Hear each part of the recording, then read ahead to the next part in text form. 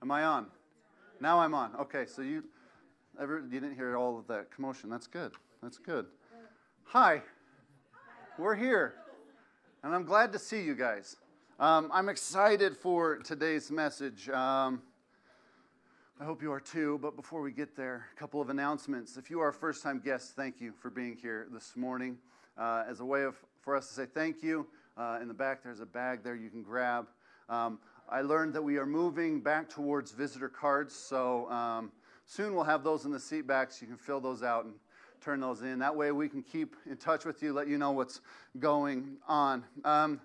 If you missed the opportunity of giving up here, we still have the kiosk in the back. We still have ways to get back there. So thank you for continuing to be faithful in your giving. Yesterday we had our scrapbooking event, and I was here for other reasons, but it was a good time. We had a few ladies show up. We had some food, and I think they enjoyed it. Did you guys enjoy it? Yeah, so it was a lot of fun. So I share that to encourage you. The next time we have an event, get your biscuits here and enjoy the time together. It's a good time to get to know one another. And we did what we want to do. Some of us did cards, some of us worked on beads. You can come and just do whatever you want. Yeah, so Connie just said that we had all sorts of different things. Allison, my wife, she took all of her Christmas cards and put them on a ring. My kids made little books. We had bead stuff going on, cards, traditional scrapbooking. I mean, it was pretty crazy. There was a lot of stuff down there yesterday. So when we have these kind of things, come out and enjoy it, because it's there for you to help build community, to help build friendship, and it was a really good time. I also want to make you aware again of our business cards. Back there at the guest table, we have business cards that you can take with you to use as a way to invite people to church. As you can see, it's got our address, our service times, and just a great way to say, hey, this is where we're at. It's easy, something that they can keep with them. So please take a few of them. We've got, I think it's about 500. So if we get, half of that to show up to church, we got like 3 services. So that's pretty good. So grab some of those, take them with you. This next subject, I don't even want to talk about it, because I personally have mixed feelings about it. But I learned recently that we are in violation of the mask mandate. So I need to encourage you that we have masks, to wear masks, and it's only till April 10th, because the governor just signed a bill that it ends the mask mandate on the 10th. So there it is. I've said it. It's out there. Wait, isn't there separation of church and state? I'm not getting into that argument right now. I get it. So there it is. Good morning. Now that we're all uncomfortable, let's get into a subject that's going to make us more uncomfortable. Today's message is probably going to hit us to the core. As I was writing it, it really challenged me. So this morning, you might have feelings of anger. You might have feelings of conviction. You might have feelings of like, I don't like this. But at the end of the message, the hope is that you are challenged, encouraged, and ready to go out and change the world, because that's what we're here for. And sometimes we need hard messages, quote unquote, hard messages, to propel us, to move us in the direction that God wants us to grow. But before we do that, a quick recap. A couple weeks ago, we looked at this idea of who I am is revealed by what comes out of me. We looked at the story of Jesus talking about it's not what you eat, what goes inside of you that makes you unclean, because in the Jewish culture, that's what made you unclean. It was the things you touched, the things you ate. But Jesus said, no, it's what comes out of you. It's what comes out of the heart of man that makes you unclean. And this idea that our character matters and who we are matters, and that we need to have our character changed by Jesus to reflect His. And as we do that, He uses us to draw people towards Him. You know, and this idea, does my lifestyle, the way I live, draw people towards Jesus, or does it repel them from him? Kind of a big question. And then last week we looked at this idea that we can't borrow someone else's relationship with Christ. It must be our own.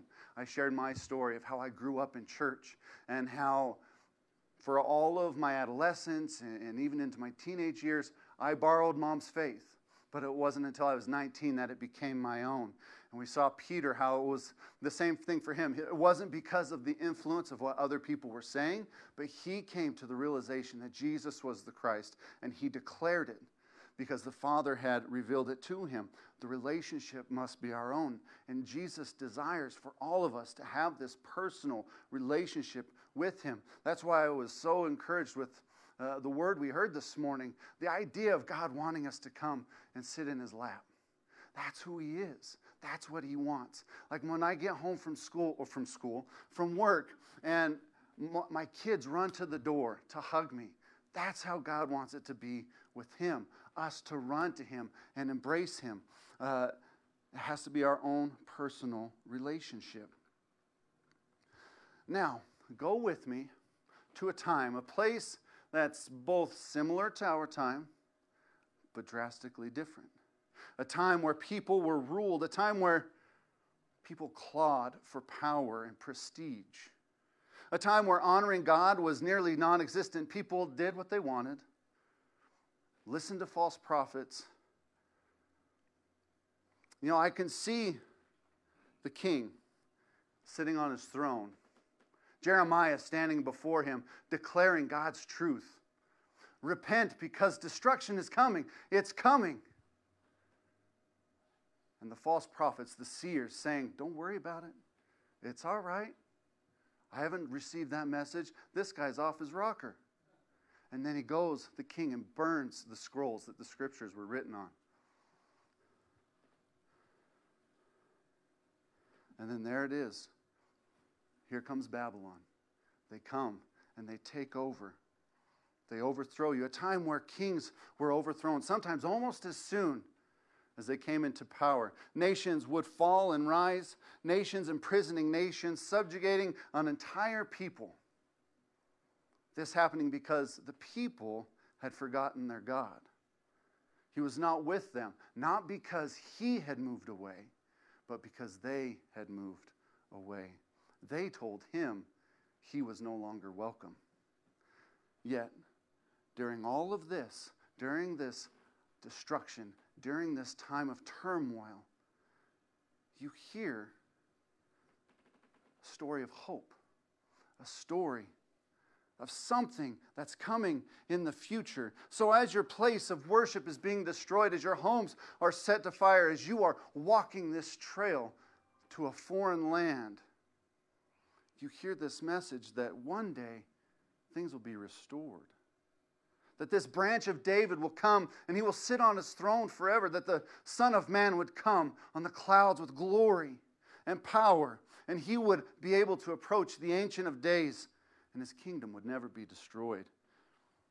You hear the prophecy that there will be one, a voice crying in the wilderness to prepare a way, that Elijah was going to come back. And that he was going to make everything known, that for days, months, years, decades, centuries, and millenniums, you wait. And you wait, hoping, expecting, praying, wishing that the promise would just arrive. All the while, you are constantly conquered. You're overrun. Your culture is disappearing. Your language is being mixed with those that rule you. They force their gods upon you. And you wonder if any of what you've been told or taught is true. You know, I can imagine as the people sat in their homes around their tables, stood in the courtyards, walked the streets, that they would talk. You remember when Daniel said? You remember when Jeremiah said? Didn't Isaiah say? They would remind themselves of the promises, teaching their children and reassuring themselves that it would come. It has to come. I mean, he delivered us from Israel. Why not now? And then one day, you hear of some guy who wears camel hair and eats locusts and honey, crying in the wilderness, saying, "Repent, for the kingdom of God is near." There is one that comes that is more powerful than I. One whose sandals I am not worthy to stoop down and loose. I baptize with water for repentance, but he will baptize you with the Holy Spirit and fire. So you run. You run to the Jordan. Your hopes are up. Your excitement is going. You are ready. It's building. Could this be it? After 3,000 years, has the time come? You hear the message. You believe the message, and you are baptized by John in the Jordan. But yet there's still some that are like, no, this isn't it. This can't be it. Not this way. And while you're there in the Jordan, you see someone walk up to John. It looks as though there may be a disagreement, so you hurry to make your way over to here. But by the time you get there, the conversation has ended. So you find the nearest person and you ask, what was that about? What were they talking about? And they're like, well, it's that guy, his name's Jesus. And he wanted to be baptized by John. But John's like, I'm not supposed to be baptizing you. You need to baptize me. And Jesus is like, no, this is the way it's supposed to be, John. You need to baptize me. So now you're eagerly watching to see what's going to happen as they go into the water. Your excitement is not disappointed. You see something that looks like a dove coming down from the sky and resting upon Jesus. And then you hear a voice you've never heard before. And you know it's not from around you, it's not behind you, but almost if it's coming from above you. This is my Son, whom I love. With him I am well pleased. You can't believe your eyes. All you want to do is talk to Jesus. You've got to get to him. You've got to ask him. But before you know it, he disappears into the wilderness. For days, you try to find him. You seek him out. You're hearing stories. You feel like you're there. But days turn into years, and you can't seem to find him. You hear the stories of paralytics being healed, taking up their mats and walking. You hear stories about people that are born blind that now have sight. You talk to a fisherman that was on the Sea of Galilee, and the story of a storm that was about to overthrow the boat, and it just stopped. And everybody's saying, that's because Jesus was on that boat. You hear the stories. You know you're getting close. The pursuit can't end now. And finally, there he is. After all of this time, he's there. And it's only fitting that you find him in Jerusalem, the holy city. You make your way through the crowd. You're pushing, you're shoving. You're trying to be polite, but not today. Not today. This is it. And you're going to get your opportunity. You're not going to let it pass. You need to see him closer. You need to talk with him because everything you've heard and everything you've learned seems to be a contradiction. You see, if he is the one, what is taking so long for the uprising? If he is the one, why isn't he wanting to make a name for himself? If he is the one, where's the sign-up sheet to overthrow the Roman government? Because you know he's got 12 that walk with him, and you just want in on it.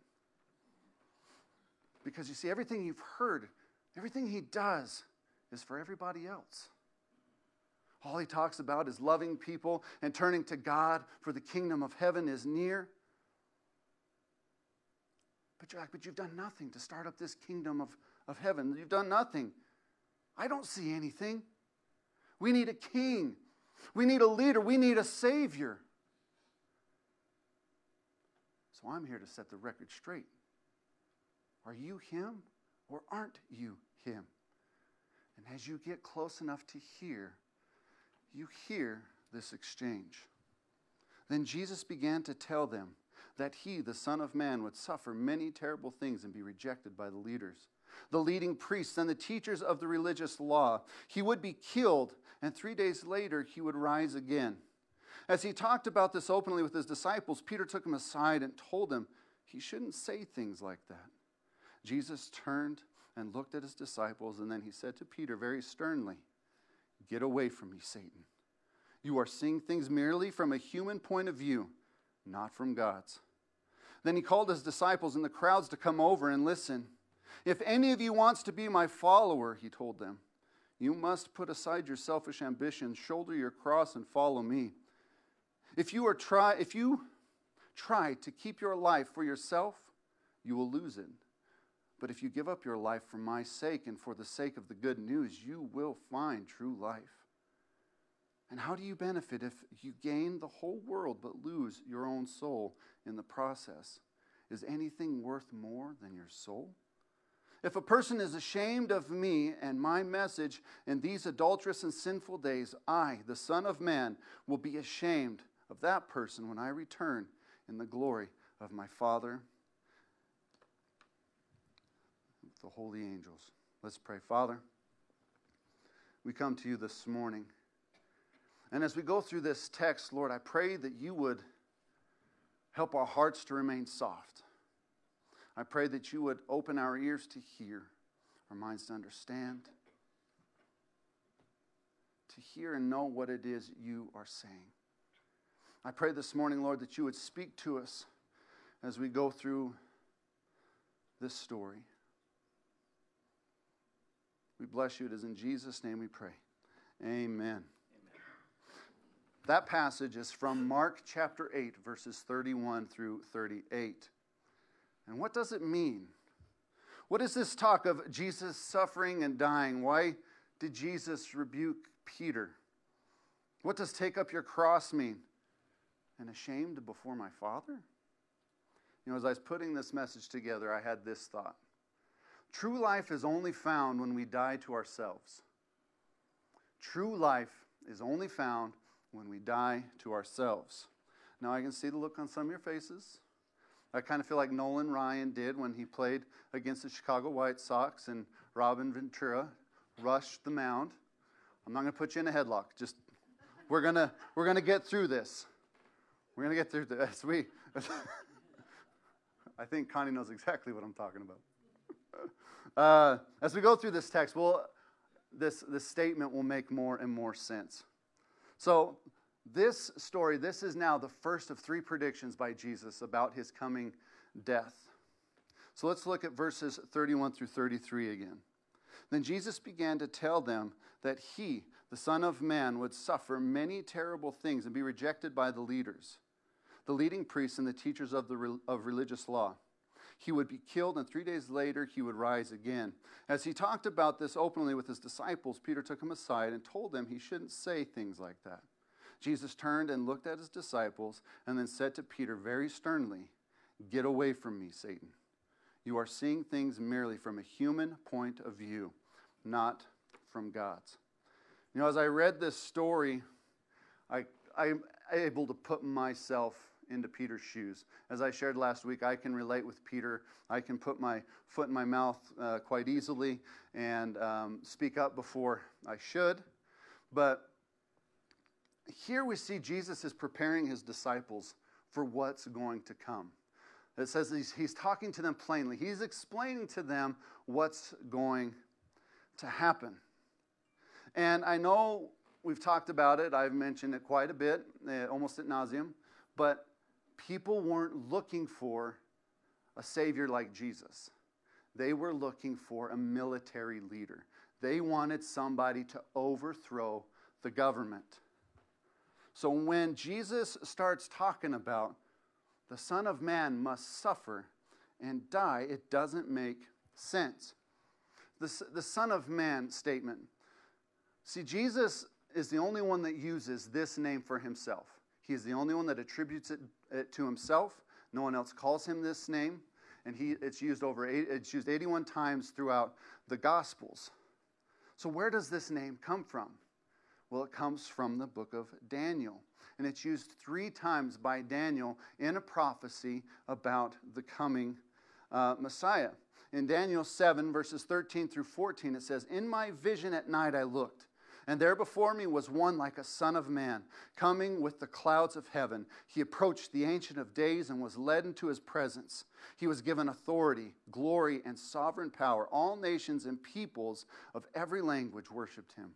His dominion is an everlasting dominion that will not pass away, and his kingdom is one that will never be destroyed. So imagine you're an Israelite, and this is what you have grown up knowing. This is what you have grown up learning. So you enter Jesus, who exclusively relates himself to the Son of Man. So you are able to make that correlation immediately. Daniel said Son of Man. Jesus is calling himself the Son of Man. I have a mental image of what this is, of what this means. The Son of Man is one that's coming in authority, in glory, in sovereign power, and all people will worship him, and his dominion will be everlasting. It can't pass away, and his kingdom can never be destroyed. That has the makings of making us think military. They were overthrown. They were going to overthrow who they were under. You see, Jesus, he comes in authority. We see many times throughout the Gospels, they were amazed at the authority at which he taught. But see, when he displays his authority and his power, he does it in meekness. Now, meekness is not to be confused with weakness. Although they rhyme, they do not mean the same thing. Weakness, we know what that means. Meekness is power under control. Jesus knows his power. He knows his authority, but he has it under control. He uses it to advance the kingdom. He doesn't abuse it. He doesn't use it for personal gain. Instead of building a name for himself, he tells people that he heals, don't tell anybody. He talks of serving. He talks of loving. He talks of giving. He talks about faith, sowing and reaping. He teaches that our character is paramount to our faith and our witness, because it's from our character that we act. So when Peter hears Jesus saying that the Son of Man must suffer and die, it is completely foreign. It doesn't make sense. And I would imagine many of the disciples felt the same way. I think Peter's just the only one that had enough guts to say something to him. And I'll tell you why I say that here in just a second. But I love how Peter takes Jesus aside, as if, I don't want to cause a scene, but Jesus, come here. What are you talking about? You can't die. And the disciples make their way a little bit closer over to him. But Peter doesn't realize the stage has already been set. The disciples are there. There's a crowd of people there. So no matter what happens, people are going to hear. What does Jesus do? He looks at the disciples. They were close enough to hear. He turns to Peter and he rebukes him. We understand Peter's point of view. We understand his position. But why such a harsh reaction to Peter? Why not something gentle? Why not something soft? I had two thoughts. The first is this: Jesus won't even entertain the temptation. He wasn't immune to temptation. As we looked at back during Christmas, Jesus was 100% man, 100% God. The Bible says he was tempted in every way that you and I are tempted, yet was without sin. So after Jesus goes through the wilderness, the devil wasn't like, you got me, 3 and out, I'm done. No, I would imagine for Jesus' entire life, Satan is doing everything he can. He and his little minions are seeking any opportunity to try to get him to fail, to get him to stumble, to get him to sin. Because if that happens, the whole plan is off. The game is over. So Jesus, knowing the cost, knowing what it could mean, won't even entertain it. He won't even look at it. He tells him, get behind me, Satan. How many times do we entertain the temptation? Like, what? Yeah, that's an old habit, but I think I can overpower it. I think I can do it. And then our thought grows into action. What Peter was suggesting had to be tempting, because Jesus knew what he was about to go through. He knew what was going to happen to him. Jesus wouldn't entertain the idea. He stopped it before it could even begin to grow. The second thing is, he was heavenly minded. He was trying to get his disciples for 3 years to think things in a different way. It was not so much about the law, it was about the spiritual side of things. It was a spiritual thing. If my inside, if who I am, if my character is one that is focused on spiritual things, on heavenly things, then what I do will naturally please God. Because now who I am, what my character is molded after God. But see, they were still having a hard time shifting that idea, shifting from that idea of a physical kingdom to a spiritual kingdom. You know, so many times God is trying to prepare us for something. He's trying to use us. He's trying to train us, prepare us, teach us. And a lot of times it looks like we're not going to be able to do it. It's too hard, so we push against it. We can't see how it's going to be done. We don't have the finances. We don't have the strength. We don't have the energy. We don't have the fill in the blank. Seeing things only with our physical eyes and not with our spiritual eyes.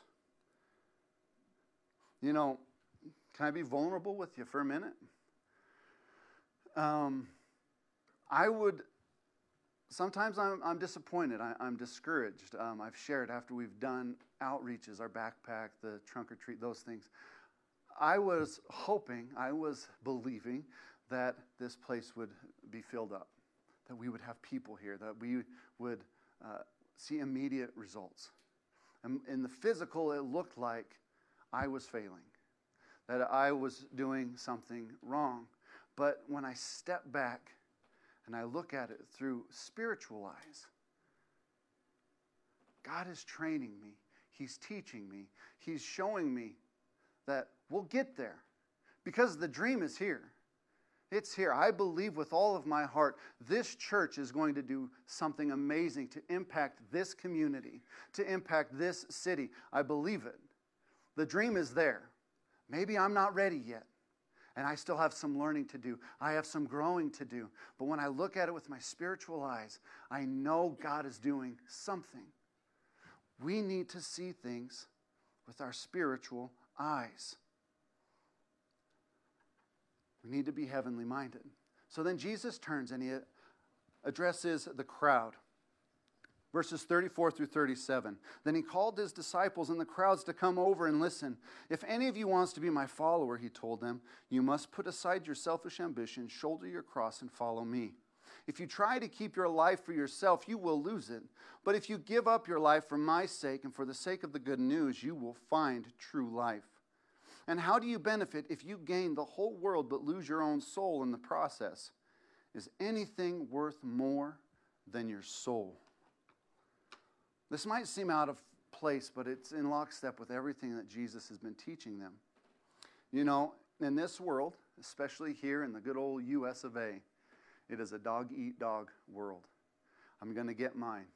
I got to get my stuff. I got to get my money. I got to get my houses. I got to get my cars. And, you know, some people I will backstab, I will ruin, I will lie, I will cheat, I will steal to do whatever I have to get mine. As if because we're alive, we deserve whatever we want in life.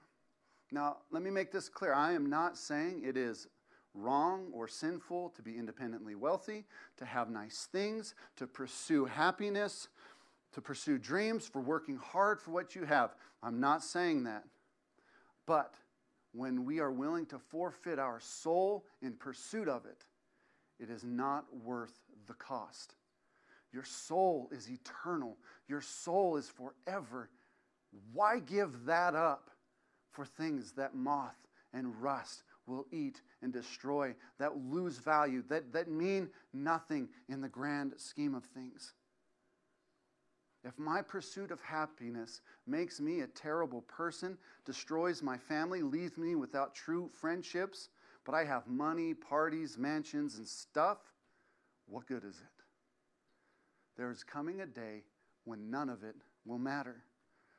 So yes, go out, work, earn, get your things, but don't lose sight of the heavenly things. Don't lose sight of what really matters. Charity to our fellow man, caring for the orphan and the widow, loving our neighbors as ourselves, no matter how miserable they make you or drive you nuts, or all of those things that neighbors can be. We need to love them as ourselves. We need to be the light of Christ to a world that is on a fast track to destruction. We are the light. We are the light. Jesus is our best example. Remember what he said to his disciples. For the Son of Man did not come to be served, but to serve and give his life a ransom for many. The life of the believer is loving people through service, to put others before ourselves. Jesus also said, seek ye first the kingdom of God, and all these things will be added unto you. All of these things will be added unto you. When? When we seek heavenly things first. He knows what you need. He will provide what you need. He is there, and he will add all of these things to you when we seek the heavenly things first. The thing that's amazing about seeking the heavenly things first, our mind shifts. We see things differently. You know what? Maybe I don't need that anymore. I don't even want that anymore. And now it looks different. My desires are different. It's a desire for heavenly things.